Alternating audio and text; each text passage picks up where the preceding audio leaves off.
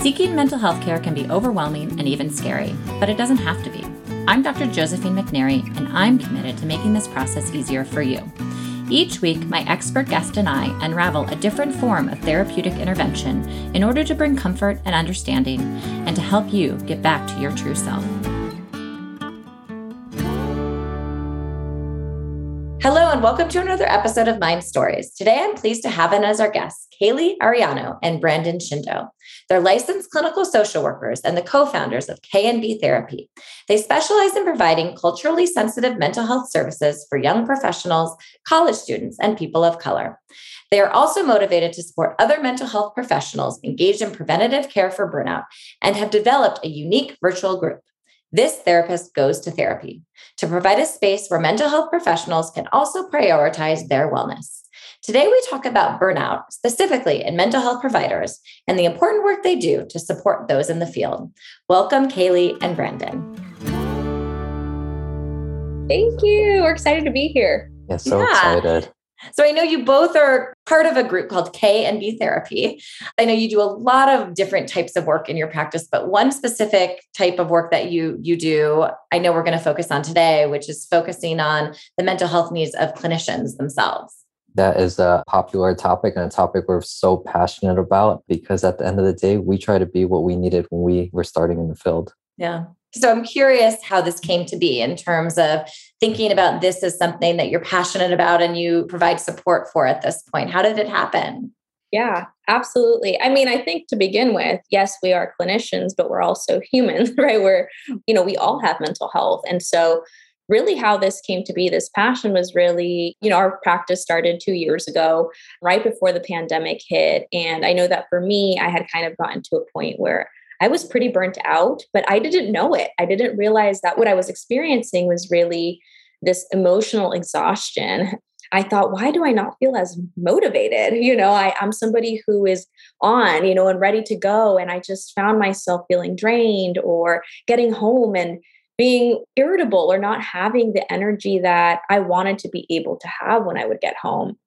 And so that's how honestly the practice came about. Brandon and I are coworkers still, but we're coworkers then. And when we, established this practice, we really wanted to give back, not just to each of our communities, right? I'm Latina and Brandon's Asian American, but to also highlight the mental health of providers, right? Because it wasn't until I was done with community mental health that I was slowing down and realized, oh, wait, this is the burnout that everybody is talking about. And I was in it and didn't even realize. So that's how we started to think about how can we provide the support to others.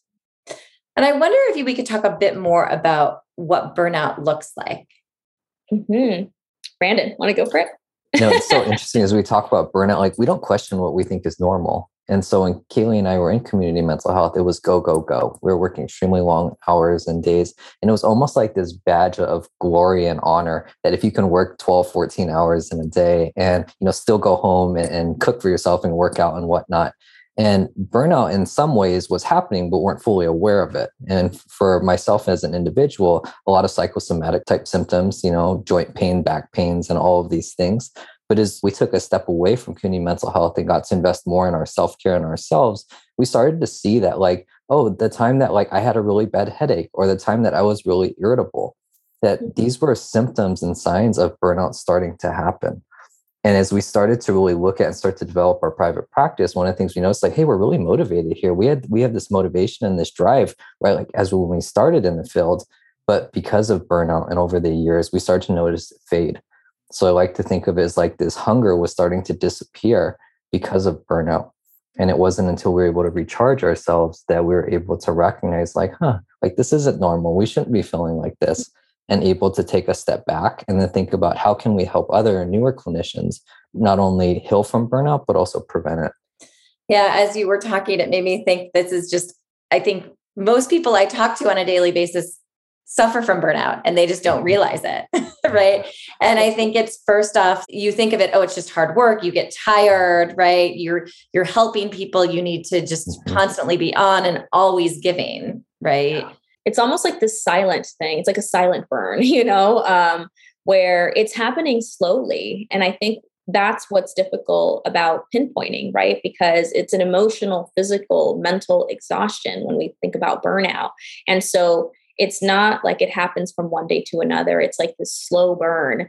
And I think being able to recognize like, oh yeah, like this is burning a little bit of my emotions here. This is burning a little bit, like physically I'm exhausted, and being able to check in on yourself and say, okay, wait, like maybe this is a time where, self-care is important.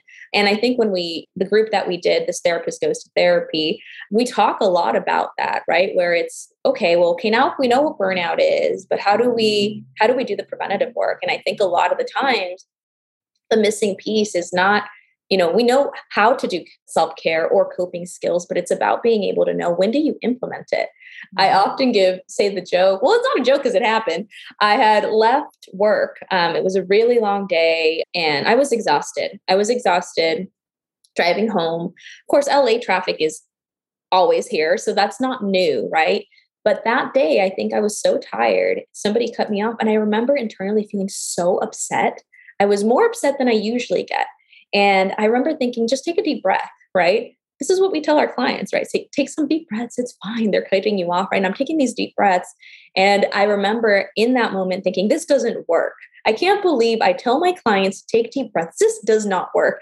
And then I got home, of course, and I kind of laughed because it wasn't about that coping skill not working. It's that maybe I waited until I was at a red to try to use these breathing techniques. If I would have maybe known to check in on myself before I started driving, when I got off of work, check in. Okay, how am I doing? What was my day like?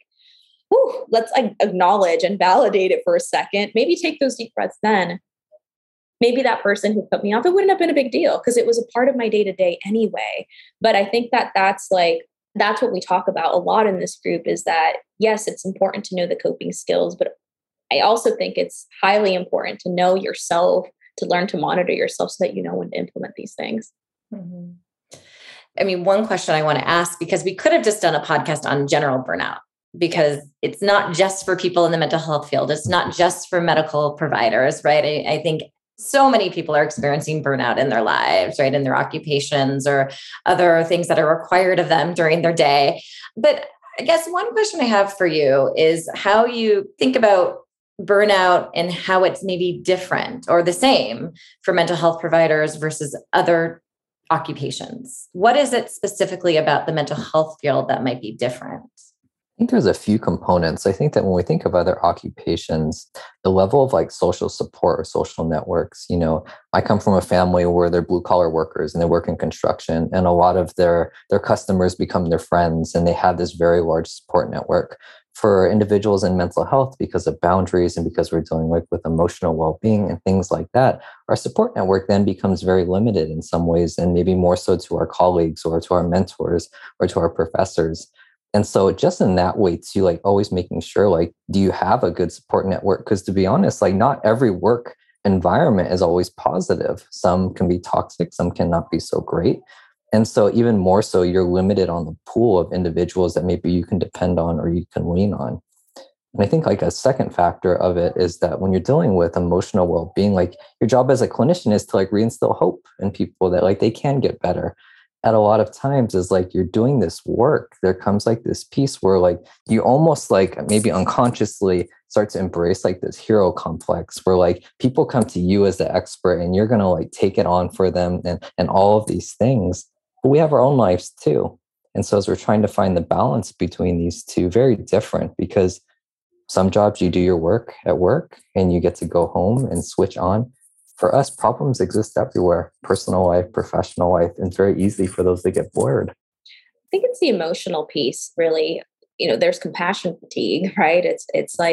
And I think that's where, for us as clinicians, right, it's the empathy and the holding space. It's such an honor. And at the same time, kind of like Brandon, you mentioned, right? So we can go to, supervisor or colleague and maybe process. But I think beyond that, right, it's not like we can go home and say oh, hey, this is what happened to my client. There's this confidentiality piece that we're not able to really address. And so it's almost like we kind of have to hold or find ways to be able to decompress. And I think that piece is very different. Even, in working with young professionals, doctors, nurses, I think it's similar, right? It's like it's holding space, being on, caring for others, and the fatigue can become so, so real. I work with a lot of therapists, psychologists, and I've known so many over the years. And I think about connections I have with people that I've shared clients with, and we've shared the responsibility of caring for somebody, right? Mm-hmm. And how much more connected I actually feel with those clinicians because we've worked together on something that was maybe hard or challenging. And in a way, it's like this supportive environment when you're dealing with something heavy and strong and sad, to have someone else as a kind of a partner to help carry that burden is actually very powerful. And so I just think of the connections I've made over the years, and it really is the people that I've shared those hard moments with that I really feel connected with. Absolutely. Yeah, it's important, right? Like to have, and it is a different situation, right? When we have a team, right? And we're able to kind of collaborate, and we all have different strengths or different ways of viewing things, it can help us feel like I'm not alone in this, right? Like we have a whole team to support, not just the client, but ourselves, each other. Mm-hmm. And I think about in the private practice world, oftentimes teams don't exist that often, and how hard and alienating that can be.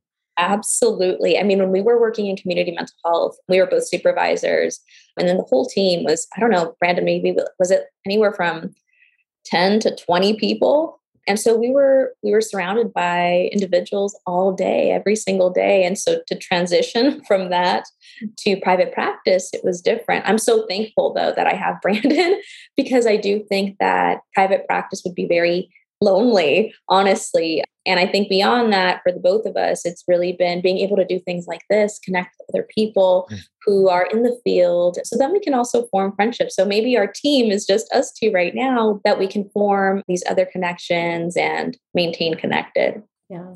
I want you to tell me the specifics about your group. I'm so curious. So you have a group for mental health professionals, and is there more than one group, or is it just one group? I just want to know the specifics. So the group that Kayleen had formulated is called This Therapist Goes to Therapy, and it's a 12-week group. It's a closed group, and it's offered to really unlicensed clinicians. It's really so they can be in graduate students, they can be right out of graduate school. And there's a curriculum, a 12-week curriculum that we've developed to talk on things such as like coping skills, setting boundaries, how to give and receive feedback, but also things of like when we're petty, what does pettiness look like when we're in the field, and how do we overcome it? And so as we think about this group, each group is about 90 minutes long. And what we do is we really try to provide a lot of psychoeducation, but also like room during every group to really talk about and process through what is it like to be in the helping profession, to be really in this growth phase of your career. And so that we can form connections, we can network with one another, and to know that you're not alone through this process. One of my favorite things about the group is we really, and probably every other group at the very least, talk about how are we doing within all of our roles, right? Because yes, we have our clinician hat, but maybe you are also a mom. Maybe you are also a son. Maybe you are also a friend, a daughter, a wife, a husband. There's all these other roles that we have besides being a therapist, a clinician, whatever your title is, right? And so we really talk about these different roles and support folks in being able to check in on, wait a minute, this week I was doing really great in my mom hat, right? But my clinician hat, not so hot. And so, being able to normalize that and support one another, but also providing a space where we practice giving grace to ourselves as individuals. It's really awesome because I think, yes, there's this 12-week curriculum, but all of the groups have such a different dynamic because there are different individuals with different experiences, some more quiet, some more talkative. And so it's been really such a great opportunity for us to see our colleagues as well, essentially, right? Like there are clients in that moment, but these are the people that are coming into the field, and it's super, super exciting. And then they connect afterwards, become friends. So this group, like we try to offer it every semester. So typically in the fall and in the spring, depending on the number of individuals who are interested in the group, we've run 2 groups at the same time each semester in order to kind of fulfill everybody the need for it.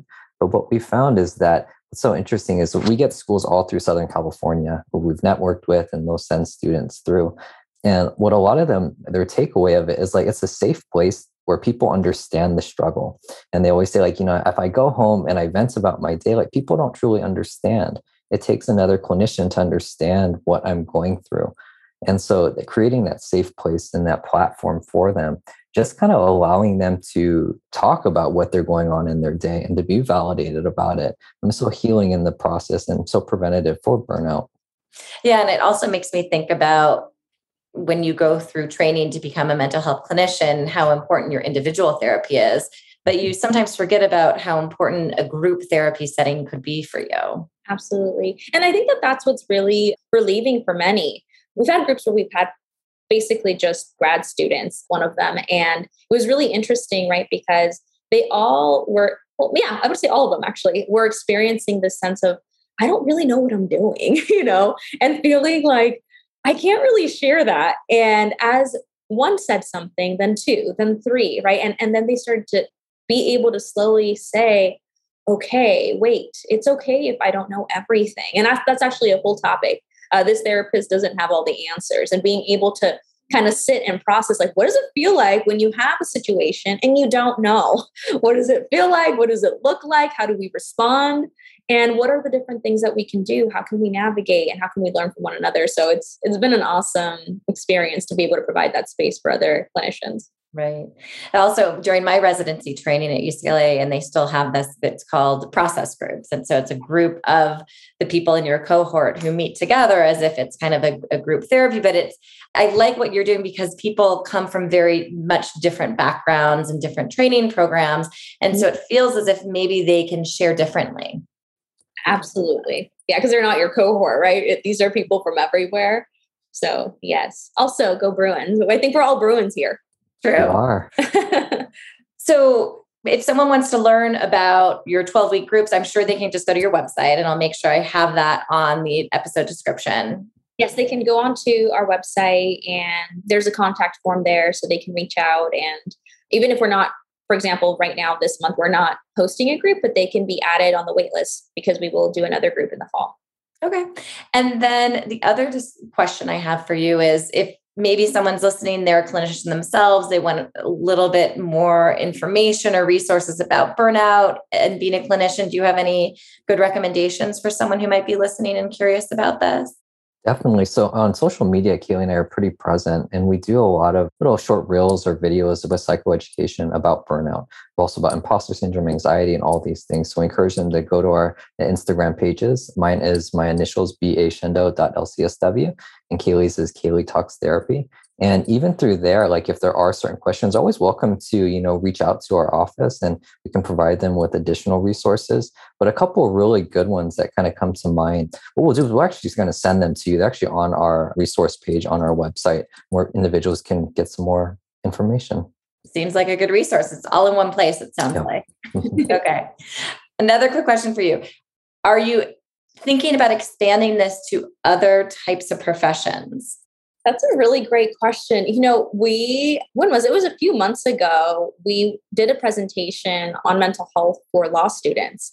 And it was super interesting, right? Because different field, but we were talking about it was a similar topic, burnout, imposter syndrome, anxiety. What is it? How do you know?